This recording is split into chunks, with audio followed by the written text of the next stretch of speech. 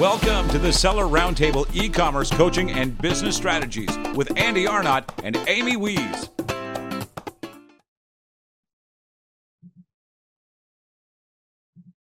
Hey, what's up, everybody? This is Andy Arnott and Amy Wees.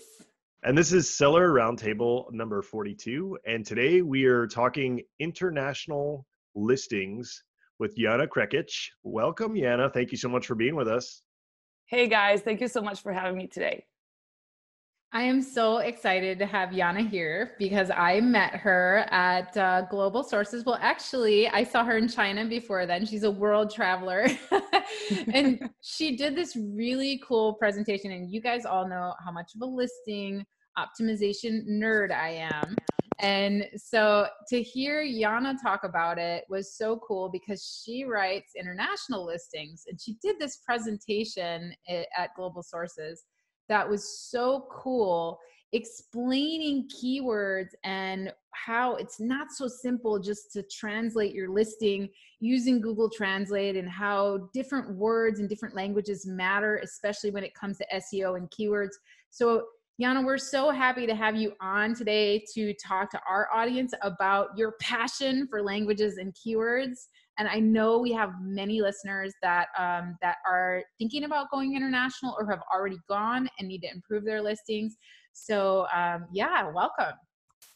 Thank you so much. I'm looking forward to speaking today and to just, telling people out there, like, go try other international markets. People freak out because of the language barrier, mostly because, like we as English speakers, we all think that, everybody can speak English, which is, mostly it's true. But like when you're selling online, this kind of way of thinking can cost you a lot of money. And you really have to, explain to people what you're selling. You have to have clear descriptions. So everything is about clearly written content. And don't expect somebody to buy your product written in English, let's say on a French market or Italian market, because they're not going to be sure about the ingredients, what the product is for, how to use it. And then just people freak out and then just go to your competitor, even though your price is better and stuff like that, So that's something to really bear in mind while selling internationally. Yeah, so I would love to have you start by, well, of course, you said you were going to share your screen, and we will definitely make sure that we speak to the slides as well, because for those listeners that are listening via our podcast, we want them to get a visual of kind of what's going on as well. But for those that are watching on our Facebook page, they can also see your slides. And we can start by you telling us a little bit about you and your company and how you kind of got started in your business. Right. So we've been around for almost 2 years. My company name is YLT Translations. Everybody asks me, like, what is it? This is like Jana language or something. Actually, YLT stands for Your Listing Translations. And we've been around for almost 2 years, let's say a year and 6 or 7 months or so. We've built a team of 42 people. Native translators, also my project manager, assistant, graphic designer. So we have a pretty big team now. And we do about, depending on the month, but we do a couple of hundred listings every month to all European markets. And we also do Japanese and Mexican market as well. Wow, that's a lot. Congratulations on building such an amazing large team, and also getting to be a world traveler and speak all over about what you do. That's so awesome. And thanks so much for being here. Thank you. That's basically my dream come true, because I really like to travel. But I just want to say one thing. I was the worst public speaker ever in March this year.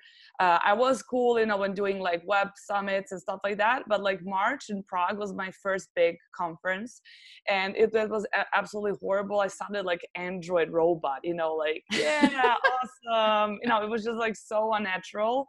And then like 8 months later, I just feel so much more comfortable, and I just, don't feel the need to like sound like a robot or something. So, for everybody out there who's like freaking out about anything they want to do in their life, just go and do it, especially if you're in an online business, because like what can happen in like 7 or 8 months online, it takes like 5 years offline. So basically that's what you need to do. Just do what you have to do, and that's it. Put yourself out there. Yeah, exactly. Awesome. Well, we will have you share your screen and we'll get started. Cool. So yeah, the first thing I mentioned was that you really have to know your market, and you have to know who are you talking to your audience on the different marketplaces. So, and it's all about clearly written descriptions, right? So I like to take an example, which I call it the French mom test. So actually the French mom test is like this pregnant lady, she's pregnant with her second child, and she's like looking to find like a diaper bag. And here you can see that the diaper bags, the one is written in English, the first one, and 3 others are written in French. And basically she likes this one, the English one, but you know, it's in English and she's not sure. It's not only about the French people, it's also about the Germans, Italians, you know, they don't want to be unsure about what they're buying, especially if it's like for their kids. Is it going to be like safe? Is it's going to be convenient for mother? Is it like, you know, if it's plastic, if it's BPA free? All these information, people can a little bit skeptic. And actually I wrote in I read at Harvard Business Review that actually 56.2% of people say that the language was more important than the price, which actually is the case with this bag, because this bag costs maybe a little under 30 euros. And it has only 4 reviews. And when you compare it to other 3 bags, which are written in French and they're more expensive, they have more reviews and they're selling better, you know? So basically you should watch out for not leaving any of the English listings on other international markets, or just even having something which sounds like a lot of mumbo jumbo, because, you know, content is really important for people who want to buy your product. So how often do you find English listings on, you know, in a French market like this? Well, you can find a lot of those basically on German, on French market, Italian.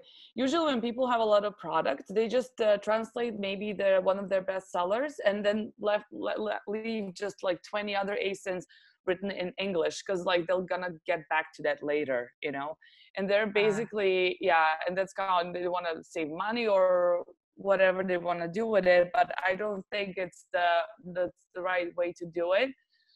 Some people might search for some English words or English keywords, because also when you do keyword research, sometimes like an English combination of long tail keywords shows up.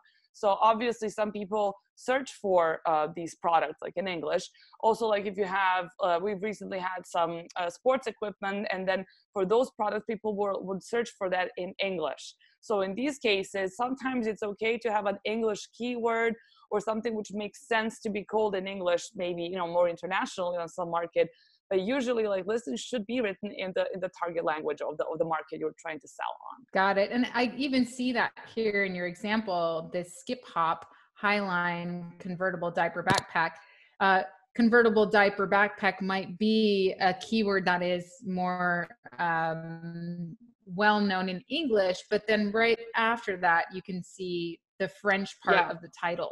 So they've kind of used a little bit of both, whereas this other one that you're showing is completely in English. So you don't get that warm fuzzy that it's meant for the French it also market. really depends on the product. You know, for some products, it's absolutely okay to have like this product, like half of the title is going to be like in English, because maybe they're going to be like a lot of English keywords there.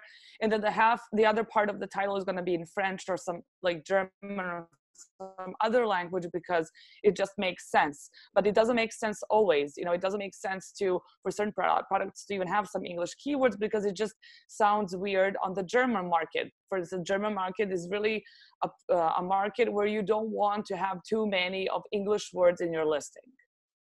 Got it. Basically, this brings another topic, and that is why should people not just translate their keywords, you know, into other markets, and just kind of, you know, why shouldn't we just take this diaper backpack and just translate it in Google Translate and give it, you know, and give it like a different meaning in French and just use it in the title.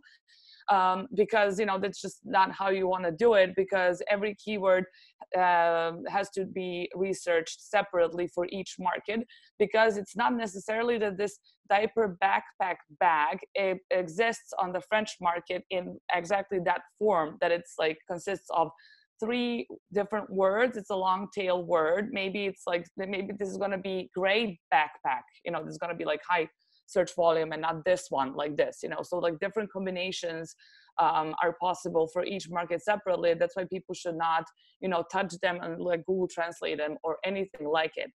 And also, I always like to say that, you know, you never should use like this guy, for instance, Kevin, 22 from Liverpool, you know, like he studied in Italy and, you know, he's good in languages. Like, should you use this guy to do your listing translations? Is this like the Kevin we hire on Upwork, right? Yeah, this is Kevin from Upwork or from Fiverr or from any of these websites. And I mean, some of these people, they probably know what they're doing and they know how to do the keyword research and everything. But, you know, Kevin, as your regular translator, or let's say person who studied languages for a while, what does he know about like Amazon listing? What does he know about, you know, the lengths? How does he even know how the algorithm works and what is A9 algorithm, you know?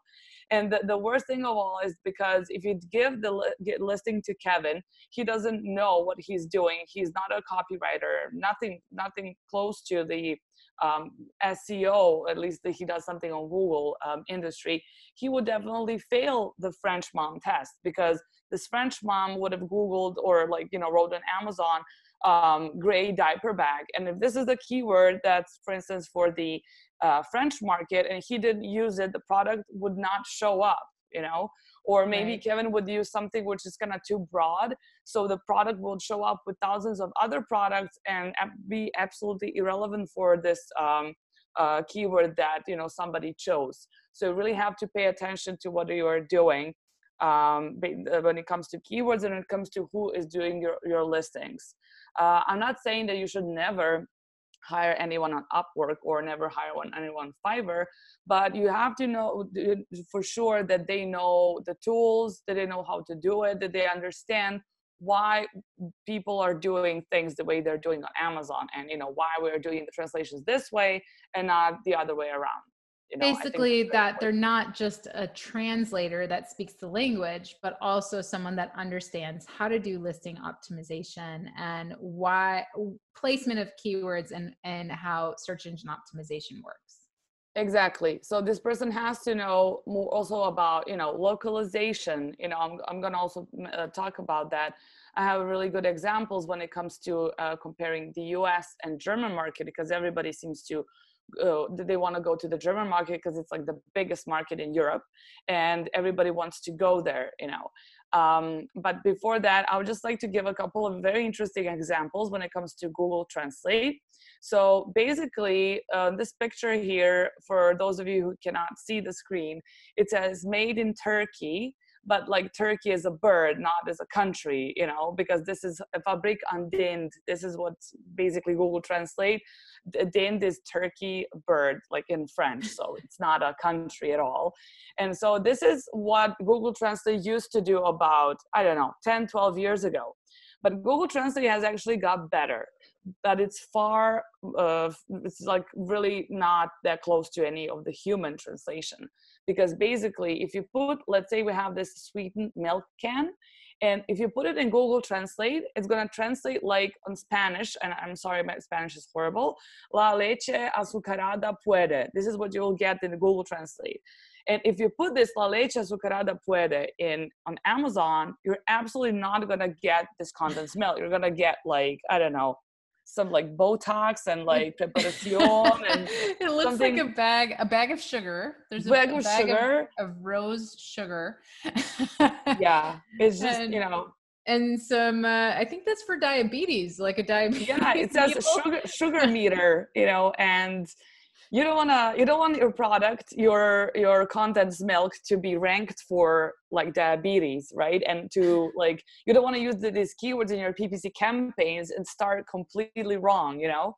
Because whenever you start selling internationally, you know, like Amazon gives you like this like a fake advantage. So you basically get more than you deserve, you know, when you like this like it's like fake edge when you start. And yeah, the honeymoon period, the right? honeymoon when you first period, right. launch, you get like 2 weeks or something of like a little bit of extra edge.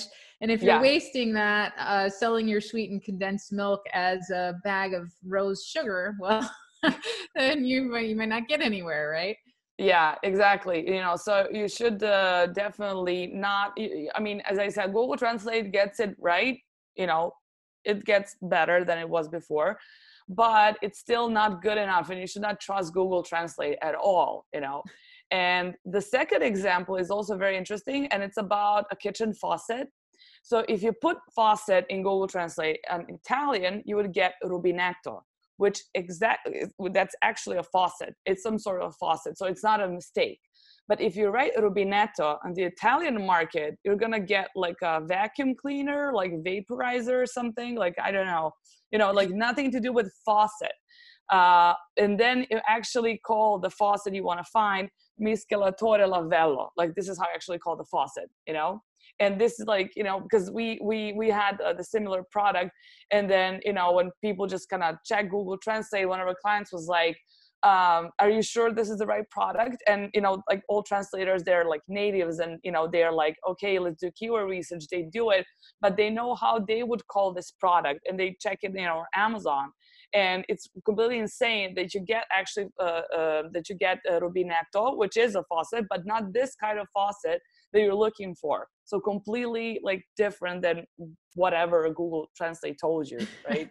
I might decide to change my mind and buy that chocolate fountain though. That looked pretty good. I know. I love this example. This is why I left it. And I'm like, I like this chocolate fountain, rubinetto fountain or whatever, you know, which makes sense because, you know, fountain, something goes like chocolate goes from the tap or whatever, you know, I mean, it makes some sense, you know. So that's a no-no. So when it comes to Google Translate, it doesn't also understand context. You know, this is also very important because it can get like, you can put like how to use my vacuum cleaner in Google Translate, you'll probably figure something out, right? But when it comes to like your brand or storytelling and stuff like that, Google Translate does not recognize context. So sometimes it will not connect the dots, you know, and this is really something you don't want in your listing. You don't want to sign like, you know, Chinese sellers on the US market and stuff like that. You know, I just don't think it's necessary. Also, when talking about how to know your markets, talking about localization, I think it's very important to understand how the market works and who are your customers, also to understand the culture. It might sound like completely basic or something like, yeah, Jana, of course you're going to think about the culture and stuff, but you will be surprised how many people don't even think about actually investing time and money or anything into actual localization of their products. For instance, the German market is very interesting because, you know, a lot of people want to go there. It's the biggest market in Europe. And it's a 5-star market because all of the other countries that don't have Amazon, they're redirected. And so everybody buys stuff from Germany. So that's, you know, pretty interesting. And that's why, you know, a lot of people, they have like a lot of big revenue and profit and sales because they're like a lot of customers. Also, Japanese market is very interesting for people, but I think they're very afraid because of the Japanese language. It's a completely different alphabet, and I just think that people are very intimidated by the whole market. You also have to have like a very specific product for the marketplace.